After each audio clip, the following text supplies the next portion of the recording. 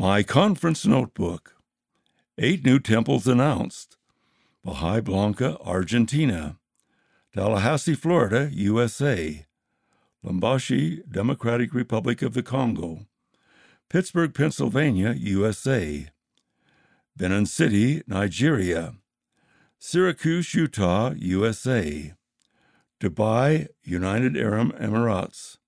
Shanghai, People's Republic of China. We do not come to the temple to hide from or escape the evils of the world. Rather, we come to the temple to conquer the world of evil. Elder David A. Bednar of the Quorum of the 12 Apostles. Let this house be built unto my name. Page 86. How do we hear him?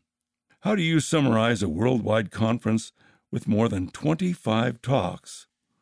In his concluding address, President Russell M. Nelson did it with 2 divinely decreed words. Hear him. We pray that you will begin anew truly to hear, hearken to, and heed the words of the Savior.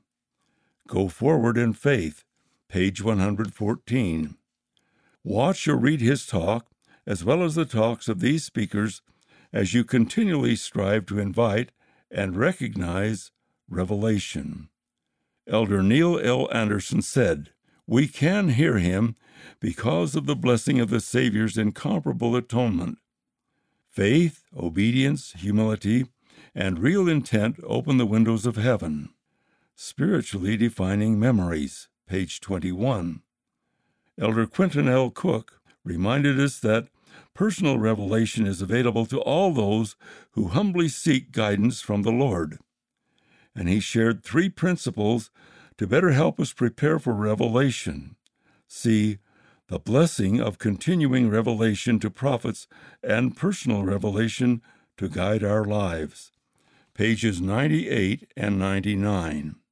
Elder Ricardo P. Jimenez said, although many people indeed believe in Jesus Christ, the key question is whether we believe him and whether we believe the things that he teaches us and asks us to do. Finding Refuge from the Storms of Life, page 102. End of My Conference Notebook. Read by Dwayne Case.